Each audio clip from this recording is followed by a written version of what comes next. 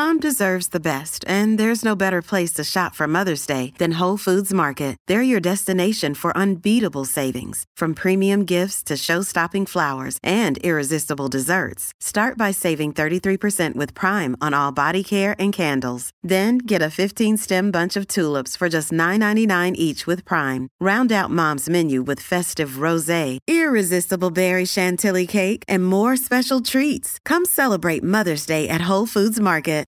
This episode is brought to you by Shopify. Whether you're selling a little or a lot, Shopify helps you do your thing, however you cha-ching. From the launch your online shop stage, all the way to the we just hit 1 million orders stage. No matter what stage you're in, Shopify's there to help you grow. Sign up for a $1 per month trial period at shopify.com/special offer, all lowercase. That's shopify.com/special offer. Families have a lot going on. Let Ollie help manage the mental load with new cognitive help supplements for everyone 4 and up, like delicious Lolly Focus Pops or Lolly Mellow Pops for kids. And for parents, try 3 new Brainy Chews to help you focus, chill out, or get energized. Find these cognitive health buddies for the whole fam at ollie.com. That's OLLY.com. These statements have not been evaluated by the Food and Drug Administration. This product is not intended to diagnose, treat, cure, or prevent any disease. Welcome to the New Books Network. Hello, everybody, and welcome back to New Books in Medicine, a podcast channel on the New Books Network. I'm Claire Clark, one of the hosts of the channel, and today we're talking to Stef Shuster, an assistant professor of sociology at Michigan State University, and also the author of Trans Medicine, The Emergence and Practice of Treating Gender, which is just out, fresh off the presses from NYU Press. Stef, welcome to the show. Yeah, thank you for having me. I wonder if you could begin our interview by telling us just a little bit about yourself. So where'd you go to school? Who mentored you along the way? Mm-hmm. So I went to the University of Iowa. I began in 2007 in the Department of Sociology. And when I first started, I thought I was going to be an organizational sociologist who focused more on how social change happens within organizations. And somewhere along the way, I really just started getting into thinking about medicine and gender and all of the complicated, messy ways that those two areas come together. As far as mentors, yeah, I think from my time at Iowa, Mike Sauter was pretty influential in my thinking.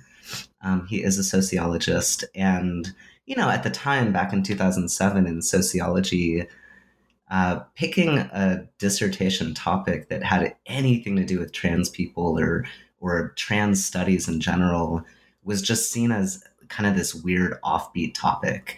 What I really valued about Mike was that he was open to thinking with me through how the work I was interested in doing in trans medicine is reflecting back into broader conversations in sociology. And so trans medicine, correct me if I'm wrong here, it was your dissertation, correct? So can you tell us a little bit about how you came to write this book? Maybe how it's changed since you did your dissertation research. It has changed quite significantly, Claire. But maybe that happens a lot, right? So I actually began my dissertation research invested in interviewing trans people, going into a Midwestern city. And I think I interviewed about 40 people about their everyday lives, their experiences, their communities. And right at the end, I had a question about, tell me what it's like to, go through different gender segregated spaces. So sometimes people talked about healthcare, sometimes they didn't. But what I really noticed as I left that city to go back to Iowa to start writing up the results is that I was exhausted, and I think there's something real and maybe another book out there somewhere to be written one day about the secondary trauma that qualitative researchers might experience being deeply immersed in other people's trauma. So when I got back to Iowa City, I didn't know how to tell those stories, and I wanted to make sure that I could do justice to the complexities of the trans people that I spoke with. But then I had, a dissertation to write. So meanwhile, I had already for a couple years been doing a lot of healthcare advocacy work with medical providers in the Iowa City area. And it was really through that process of working with them and thinking with them and addressing some of their own concerns about how to work with trans people in ways that felt just and equitable, that like those conversations really set the stage for what would become the dissertation. So I just started interviewing more providers and then decided to go down to the Kinsey Institute and look in the archives and see, the beginning of trans medicine in the 50s and 60s. And from there, it started emerging as like this thing that was a dissertation. But yeah, I think back to that. I will admit I have tried to embargo my dissertation as long as I possibly can. Because it's messy. Even when I finished up, I still wasn't quite ready to tell the story. So I'm grateful I had a postdoc, and I met a lot of medical anthropologists who brought me into their writing group and helped me just kind of figure out how to write for academic publication, but also how to tell us like a multi-parted story in the form of a book. So I really, the dissertation was a messy, stumbling my way process. And I think that once I was able to, leave Iowa and kind of get into a different position, it gave me more headspace to think about what the book might be about and what story I wanted to tell. I'm going to ask a very basic question here, but I think it's a necessary question for our listeners to be able to understand the rest of the conversation. And that is, what is trans medicine? Oh, okay. So yeah, no, that's a good question. You're right. It's like, yep. So in the book, I'm mostly thinking through medical providers who are not specializing in this thing called trans medicine. So usually it would be family care providers, gynecologists, physician assistants, and then also in therapeutic services, so psychologists, psychiatrists. All of them have experiences where they have other areas of their practice, and what usually happens is one day a trans person comes to their clinic and says, I identify as trans and want to get started on some kind of physical intervention. So that might be hormone therapy, it might be voice therapy, it might be some kind of surgical intervention. So a lot of these providers, at least the ones that I spoke with and that show up in the book, are people who at the beginning, they don't go into medicine thinking, I want to specialize in this thing called trans medicine. So for them, it's really a process of learning first about trans people, mm-hmm. and then like what their roles and responsibilities might be in offering medical care. So, and can you say a little bit about how trans medicine originated and how it's evolved since then? If you can even call this kind of medical practice the same thing, I guess. Yeah.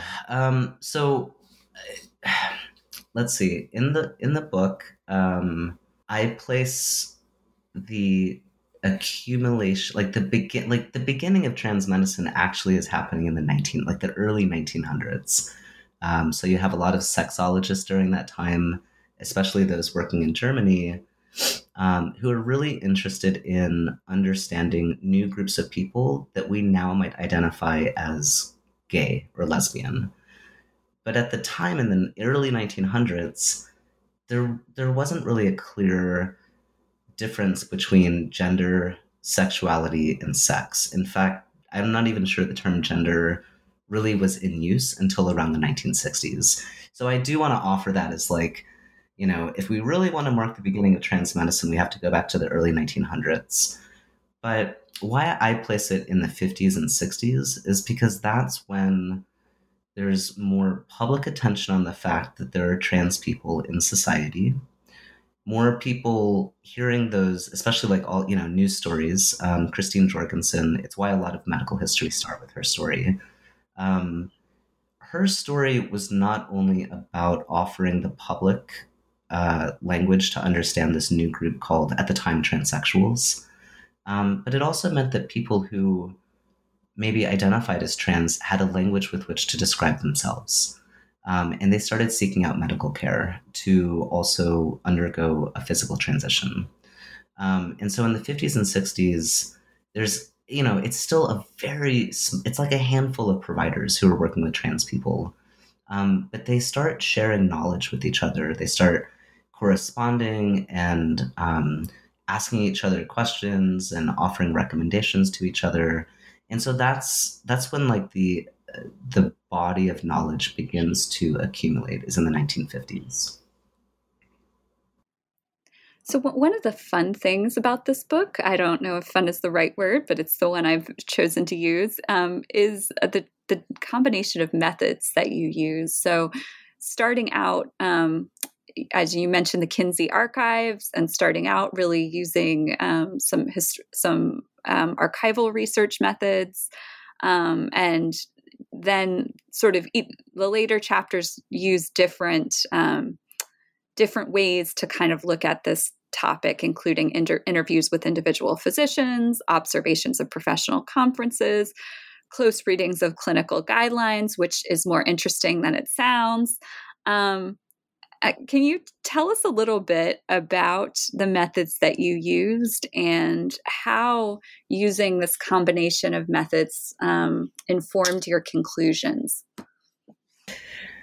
Yeah, I knew at the beginning that I wouldn't feel like I could tell the story about how medical providers understand trans people without using multiple methods.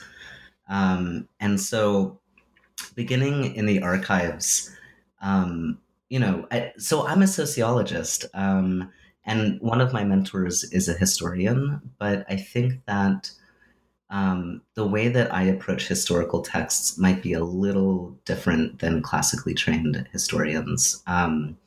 So just like I look at interviews and I think about the patterns that are coming from them, I also approach historical archives that way.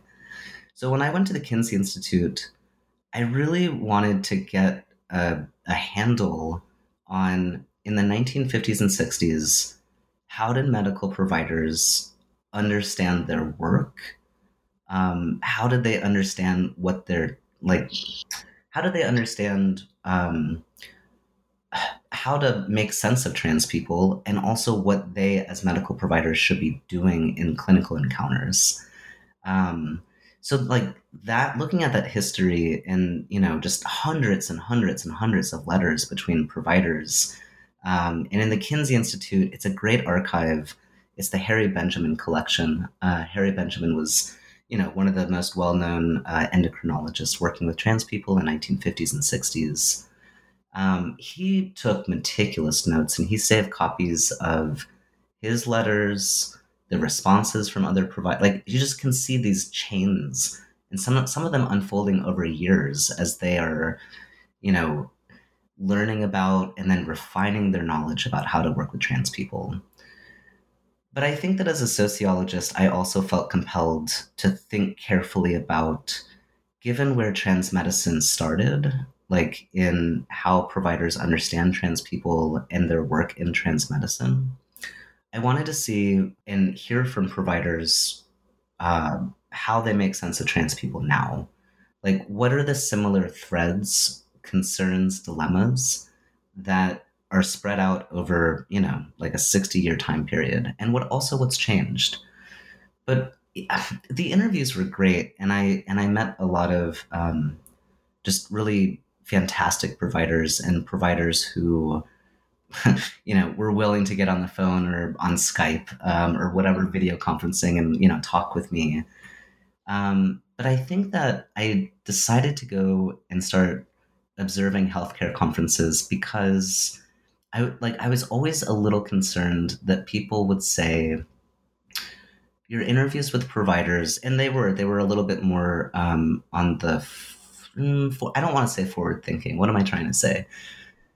Uh, I was always concerned that reviewers might ding the work because the interview data leans a little bit more towards affirming stances on trans people. So in healthcare conferences, it's a little different. So, just like at any conference, the beginning of these workshops, they're scripted. It's scripted material. But it really was in a question and answer session that they went off script and had real conversations, and these are providers working with other providers. And it was there that I felt like I was able to get a different kind of handle on the concerns that they have, both from the questions that audience members asked and also the ways that they responded, like from the presenter perspective. So I just think that the project itself could not have come together in the way that it did without, each of these different sources of information. And then, I'll just say quickly, with the standards of care and clinical guidelines, when I'm teaching students in health and medicine classes, and I'm like, you can actually study clinical guidelines as artifacts. And they're always like, oh, that sounds so boring. And I'm like, well, they can be unless, unless you think of them as different kinds of objects. Like they're objects that tell us a lot of information about assumptions being made by the medical community about what they think are the proper and appropriate steps for treatment. So, yeah. Well, we'll talk a little bit about each of these chapters and each of these kind of ways of looking at trans medicine. So let's start with the historical research. How were, and this is in quotation marks, worthy patients, how were worthy patients created in the 1950s through the 1970s? Sorry, I was just yesterday teaching a class on eugenics and thinking a lot. I've been thinking a lot about this. How are worthy patients? And I will come back to that. I'll bracket it for now. Okay. So, in the 1950s and 60s,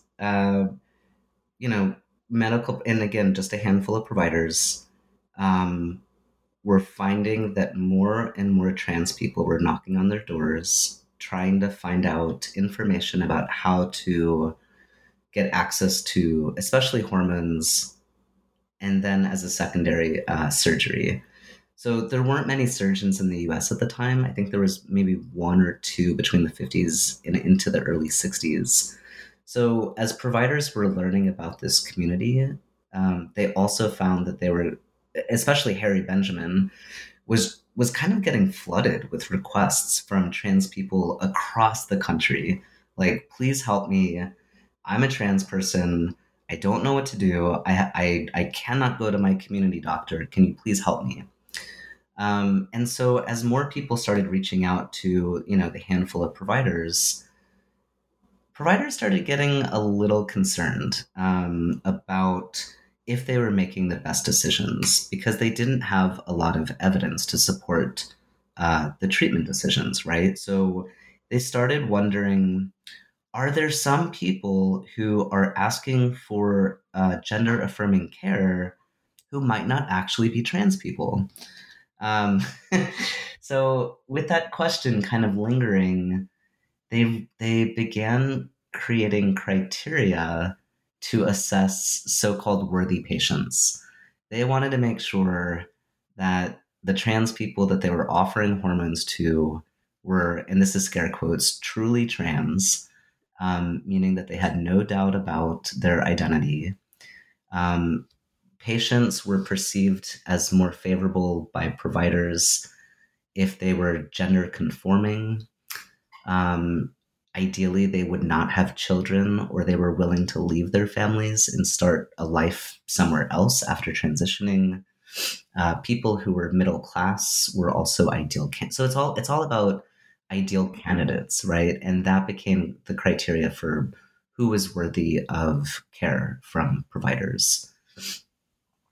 I think there's also, it's important to mention, into the 1960s, as therapists were brought into the conversation, they started offering their own language, right? So psychologists think about people in different ways than medical providers or physicians. So the conversation shifted a little bit to, like, they were really trying to suss through why do trans people exist? Like, where did they come from, right? Like, what is the origins of transsexualism, as it was referred to? And so psychologists, in adding their own language, they were, at one time, they thought that being trans was a form of schizophrenia because they thought it was a symptom of delusional thinking, right? Like, who in their right mind, and this is from their logic, who in their right mind would want to change their gender? Like, that's just so out there. There must be something wrong with them, right? So yeah, the 1950s and 60s are this really interesting moment as doctors and, like physicians and therapists are trying to sort through who is a trans person. And what they landed on were people who kind of fit within these normative gender expression and also had some access to wealth. If you're struggling to lose weight, you've probably heard about weight loss medications like Wegovy or Zepbound, and you might be wondering if they're right for you. Meet PlushCare, a leading telehealth provider with doctors who are there for you day and night to partner with you in your weight loss journey. If you qualify, they can safely prescribe you medication from the comfort of your own home. To get started, visit plushcare.com/weight-loss. That's plushcare.com/weight-loss. plushcare.com/weight-loss. At Evernorth Health Services, we believe costs shouldn't get in the way of life-changing care, and we're doing everything in our power to make it possible. Behavioral health solutions that also keep your projections at their best? It's possible. Pharmacy benefits that benefit your bottom line? It's possible. Complex specialty care that cares about your ROI? It's possible. Because we're already doing it. All while saving businesses billions. That's Wonder made possible. Learn more at evernorth.com/wonder. I wondered if you could say a little bit more about how this relationship between physicians and mental health professionals kind of develops, or evolves is not the right word, but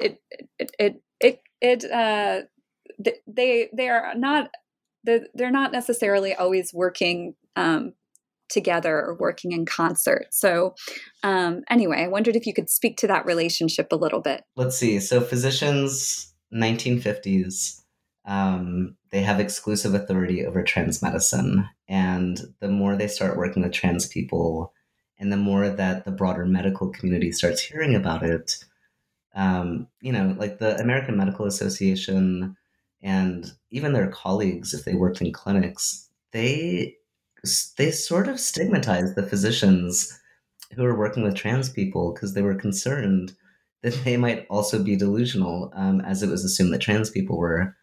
So physicians called upon therapists to help them in making assessments and offering like another step of verification that a trans person was, scare quote, truly trans. But in a short amount of time after inviting therapists into this process, like the treatment process, physicians realized that they had abdicated some of their authority to therapists, because therapists were asked to sign off on a trans person's readiness to start hormones. So that led to kind of just like a classic legitimacy war between therapists and physicians. Physicians didn't want to give up their power, and they didn't think that therapists should have power over, there were sometimes therapists would say, dear Dr. Benjamin, thank you for referring this patient. I think this patient needs a couple of months of therapy before I'm willing to say, yes, she's ready to start estrogen. And physicians didn't like that. So you see this, like this conflict erupting between therapists and physicians as they're, tussling over who should have authority in this area. And meanwhile, in the history of medicine, this is an interesting moment because at the same time that that's happening, there's also conflict that's emerging between psychologists and psychiatrists, right? So like their own little internal legitimacy wars.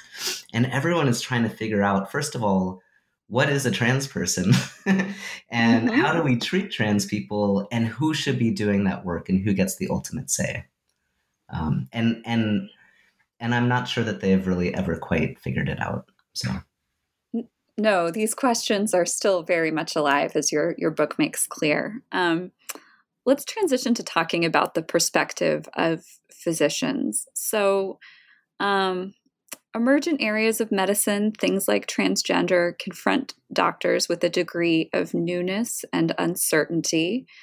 And this is something that folks who, work in medical or health humanities like to say that the humanities can bring to health professions education. Like we can help, help providers learn to navigate ambiguity and tolerate uncertainty and things like that. How are medical professionals typically taught to manage and respond to uncertainty in general? And then how has that process looked in trans medicine? Yeah. So in medical sociology, there's been, it seems like a couple of decades of disagreement about how much or how well physicians are trained to manage uncertainty. But in general, I think the understanding is that most medical providers are trained in some degree to manage uncertainty. And that could be uncertainty about if you should choose option A over option B for treatment, or how to diagnose someone properly. So I think the key figures that come into play in managing uncertainty is that there are clinical guidelines which offer providers ready-made information about what steps to proceed in any given course of treatment. There's also the diagnostic criteria, which helps people assess, different symptoms, and also clinical experience. So the more that a provider is in the clinic and working with patients, the more they become attuned to quickly create a diagnosis and then a course of treatment, right? So all of these things, the documents and also their experience, it helps them quell that feeling of uncertainty. In trans medicine, it gets complicated because, again, at least for the providers that I spoke with and observed in healthcare conferences, they don't have a lot of experience working specifically with trans people. So they can look to guidelines, they can look to the diagnostic criteria for, if I'm starting a patient on testosterone, how much should I give them? But when there's any other questions that come up, right, they really start feeling uneasy. So one provider referred to it as she felt like she wanted a handrail to hold on to. And she didn't feel like she had that in trans medicine because in some ways, and I talk about this in the book, I think maybe in the introduction, that some providers see trans people as so different and so unique and so out there, not like in a pejorative way, just like so outside the realm of their medical training that they feel like they don't know what to do, right? And that's the uncertainty for medical providers, is when they get to a place of, in thinking of trans people in this like exceptional way, right? That they don't feel like they can import their usual clinical experience into their work with trans people. So one of the most compelling parts of the book, I thought, was really that you argue against a kind of potential specialization of trans medicine. So, one could imagine one possible solution to this dilemma you just described would be like, well, we just need a group of hyper specialized trans experts, right? Who know how to move in this space, and then all of the other medical providers can just refer the patients to them. You think this is a bad idea. This would be a bad idea, and I wondered if you could say a little bit about why. Yeah, I think partly my reference point is influenced by having lived in a rural area for a small portion of my life, and also mostly living in small towns.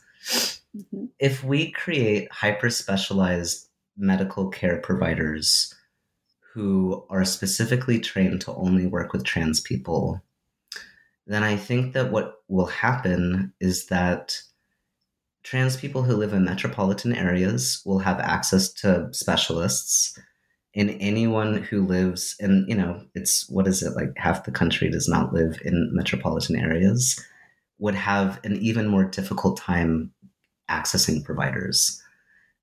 So I think that that's one reason, but I think there's also something really compelling about when we start specializing medicine based on people's identities, not necessarily their bodies, but their identities.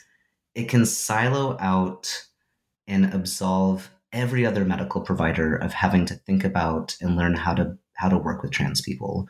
So if a trans person has cancer and they go to an oncologist, and the oncologist has been trained to think about, oh, well, you're a trans person, you should go speak to, the trans specialist.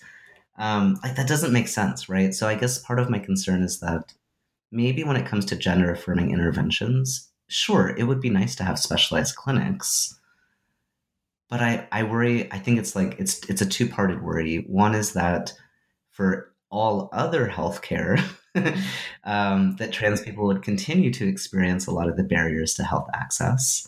And also for those of, like for folks who live in smaller towns or in rural areas, it would create inequities in healthcare access for gender affirming interventions. So. I wonder if you could also say a little bit more about the way that you define expertise. And you use a really interesting term to kind of critique it or warn against it, that expertise can be weaponized. Can you say a little bit more about that? Yeah, I guess that's a bold statement.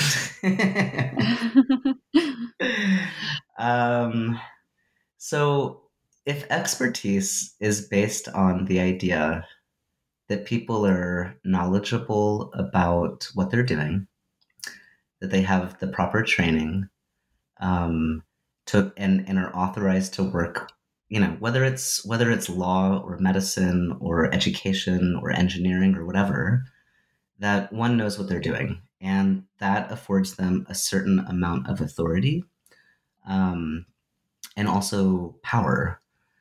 So if we go back to the idea that a lot of medical providers have a lot of uncertainty because they don't have a lot of experience working with trans people, what I find in my research is that expertise itself as an idea becomes weaponized or used in ways to reassert medical providers' authority, even if they're not even sure what they're doing, right? So it becomes a classic hierarchical power relationship that I think a lot of providers actually have moved on from, right? The paternalistic doctor knows best. But when your claim to expertise is based on a shaky foundation, what I find is that those are the moments where bias starts seeping into the clinical encounter. Because they're grasping at anything to help shore up their own concerns about their expertise and lack of knowledge. So, what does team-based care look like in trans medicine? Like, who are the different professionals that might be involved in helping handle, helping take care of a patient? And is one of them, in charge? I'm thinking of these, mid-century tussles between who gets to be in charge of the final decision maker and what goes on in patients' lives. Mm-hmm, mm-hmm. Yeah, so right now, the way that trans medicine is set up, it still implicates both, and I'm just thinking right now about hormone therapy, it still implicates physicians and therapists. The guidelines have changed. So it used to be that 6 months of therapy was mandated before a trans person could access hormones. The newest guidelines, I believe the language now is it's recommended, but not required. I'm not like deflecting your question. I'm just kind of talking through it for a second. So where that gets complicated is that not all physicians stay up to date on the newest version of guidelines. So from their perspective, they might say, if a client comes to them, they might say, okay, great, I'm willing to work with you, but first I need you to go to therapy. So in that way, I think we would assume the authority was with the physician. But therapists also have a lot of power, right? So therapists can say, I don't think you're ready. I don't think you're ready for this. I need you to do X, Y, or Z before I'm ready to sign off. And then I'll send this letter of recommendation to your physician. But I do think there's something important about, a lot of the therapists I spoke with, they were resentful of being asked to engage in that kind of gatekeeping. It really is at odds with how a lot of therapists are trained to think about what does a client relationship look like. So I think they still have power, but I think the way that therapists are trained, they try to equalize that power a little bit between themselves and their trans clients. So some will say things like, your physician mandated you have 6 months of therapy. I think that's ridiculous. So if you want to come once a month and just sit in my office, at the end of 6 months, I'll go ahead and sign off, right? Or some will say, I'm not going to recommend anything. I'm just going to say, you know who you are, and who am I to try to, tell you if you are or are not trans. So yeah, there's it's still really messy, and it's not like all therapists do one thing or all physicians think another thing. But I think underlying that relationship between physician and therapist, they're still doing a little bit of a tug of war over authority. It sounds a little different now, especially as therapists in particular have kind of mobilized around the idea that in modern therapy, their job is not to tell trans people what they should or should not do with their bodies. So, yeah. Could we talk about I'd like to talk about the clinical guidelines, because you argue that they can actually perpetuate healthcare inequities in some ways. And usually we think of clinical guidelines being used to standardize patient care. Tell us a little bit about how you read your reading of the clinical guidelines in trans medicine. Yeah. So clinical guidelines exist for a lot of different medical treatments, right? And I think beginning in the 1990s with the evidence-based medicine movement, the shift has been more and more towards scientific evidence should support all of the guidelines. If you look closely at the guidelines in trans medicine, there's a lot of qualifiers. So I'll start there. The evidence in trans medicine it does not rise to the occasion of the gold standard of evidence-based medicine. That worries some providers. And I think that trans medicine, like all other areas of medicine, are trying to incorporate the language of evidence-based medicine because it does help strengthen recommendations. It offers it offers evidence for if treatments work or not.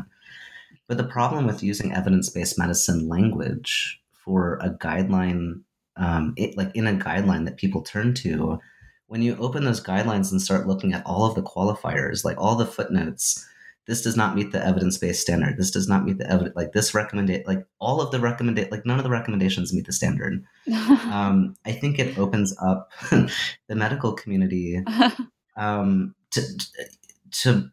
be taken to task. Like, I mean, look at what's happening right now across the country as legislators are using that against them, right? All of these states are introducing legislation prohibiting providers from working with trans people because of the lack of evidence. So I think there's been a little bit of a misstep there. But in the guidelines themselves, another concern is that like trans people have many ways of understanding their genders and their gender expression. Like, it's just, you can ask 10 different trans people how they identify, how they make sense of their gender, and what their goals might be for gender affirming care, and you might get 10 different answers. So a concern that I have, like a social implication of trying to map a standardized way of thinking about and treating people onto a group of people who really, by definition, cannot be standardized, is bound to create harm against trans people. And I think where this plays out the most is, or not the most, where I see this really coming up a lot is when it comes to non-binary people.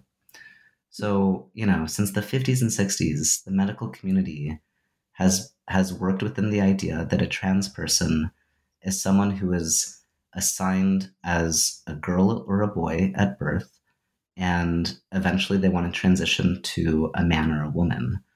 And when you have non-binary people coming into the clinic saying, yep, I'm a non-binary person and I'd like to be on a little bit of testosterone, it doesn't fit the standard. And so rather than saying, let me think about this with you, it's absolutely not, right? So it's just like some of the old gatekeeping, the inflection of power is starting to play out again in trans medicine as more non-binary people are also seeking care.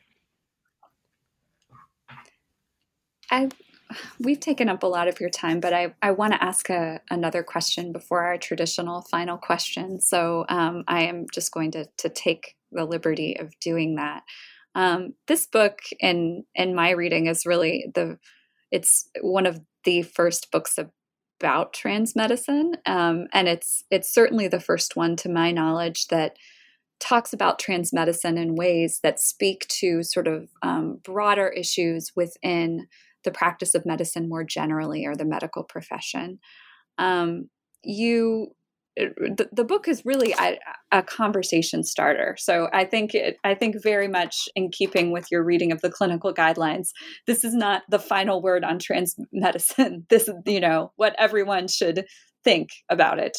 I wondered if you could just talk a little bit about what kinds of conversations do you hope that the publication of this book will open up, and what changes do you hope might follow the publication of this book in the next 5 to 10 years? Yeah. I mean, I a lot of my work is thinking about, and I try to do this throughout the book, like, given the particular concerns, uncertainties, challenges that these providers face, how does that reflect back onto broader concerns in medicine in general? So I'm thinking right now about somewhat like the last question I would ask providers sounded something like, can you share with me the joys of working in trans medicine and with trans people? Because most of the interviews focused on the challenges. So can you share with me the joys? Those are the moments that and they were beautiful. They were beautiful moments. Some providers would get weepy, because in spite of their uncertainties and their concerns and their own stumbling through and messing up and sometimes making mistakes, I think a lot of them recognized that working with trans people can be a humbling process. Mm-hmm. And there's also skills that they're learning in working with trans people that they're learning to bring into their work with all patients, right? So one example, right now in healthcare, the average time of how much a physician will spend with a patient is what, like 12 minutes. Mm-hmm. So a lot of providers would bring up that example and say, I can't, like, this is a group of people who have been harmed by the medical community. I can't possibly build rapport and do an annual in 12 minutes. So my trans patients ask of me to slow down and be more intentional and really get a sense of who they are. And that's what I want with all of my patients, right? Or others talk about, trans people really challenged my assumptions to not make assumptions about my patients. So in having to do that with trans people, I'm also starting to do that work with all of my. So I just think this, like, what trans people teach providers is, and the providers, they talk about it. What trans people teach providers is how to be better providers, right? In a system that is set up that is increasingly difficult, to build, rapport and to really get to know your patients. So I guess one hope is that in reading this, I imagine, like, if there's one provider out in the world who picks up his book and at the end of the day is like, wow, I want to try that. Like, what would it look like if instead of 12 minutes, I scheduled, I don't know, 16 minutes with my patient, like all my patients? That would be a win for me. Um, I also think that, like, the medical curriculum, so this came up, I think, earlier in our conversation, about specialization. What would it look like in medical curriculum to stop? I mean, even like small things, right? Instead of the one diversity day where like young providers are taught about lesbian, gay, bisexual, trans, and queer people, what would it look like if they actually interspersed the existence of trans and LGBTQ people across the curriculum, right? Case studies are used frequently to teach students about how to be providers. Why not just happen to have a trans person who's experiencing a heart attack? Or why not have a gay person who has a broken ankle? Like interspersing examples and familiarizing providers, or residents, I think would also be a really important step to breaking some of that, concern that providers have, right? Like they just, some of them get so wrapped up in, I don't want to mess up, that in not wanting to mess up with their trans patients, they kind of mess up. So Yeah. yeah. Yeah. What else would I want? I mean, I think with more trans people who are coming out and they're visible, that the medical community is going to have to figure out, how to work with trans people in ways that doesn't always, like, frequently perpetuate health inequalities, right? So, yeah. Well, I certainly hope so. And you make you anyway, for anybody who is seeking to do that, this is a must read book. So we have now come to, it is time for the traditional final question. Which is, what are you working on next? Is it more trans medicine? Is it something different? Yeah. So there's two interlinked projects. The archives that I worked in, and even though it makes up half of this book, there's still so much material, and I allude to it, I think, in the book. But I remember I started looking at all of the letters where they started talking about families and children and all of these moral, like you cannot have children, you will never have a normal family. And they also, forced or not, I think that's a question maybe for the ethicists, but a lot of trans people were encouraged to have procedures like hysterectomies. So I think one project I'm working on right now but I want to be very careful about it. I want to go back to my notes from the archives and think about and develop more fully how the 1950s and 60s in trans medicine is a part of a conversation that I'm not sure has been told yet about spillover effects of eugenics. So I think at this point, and these are all in scare quotes, like we know that the feeble-minded campaigns also fed into discussions about, like sexually active women, and also was linked to the treatment of prisoners, and also was linked to people with mental illnesses and people with disabilities and people of color and poor people.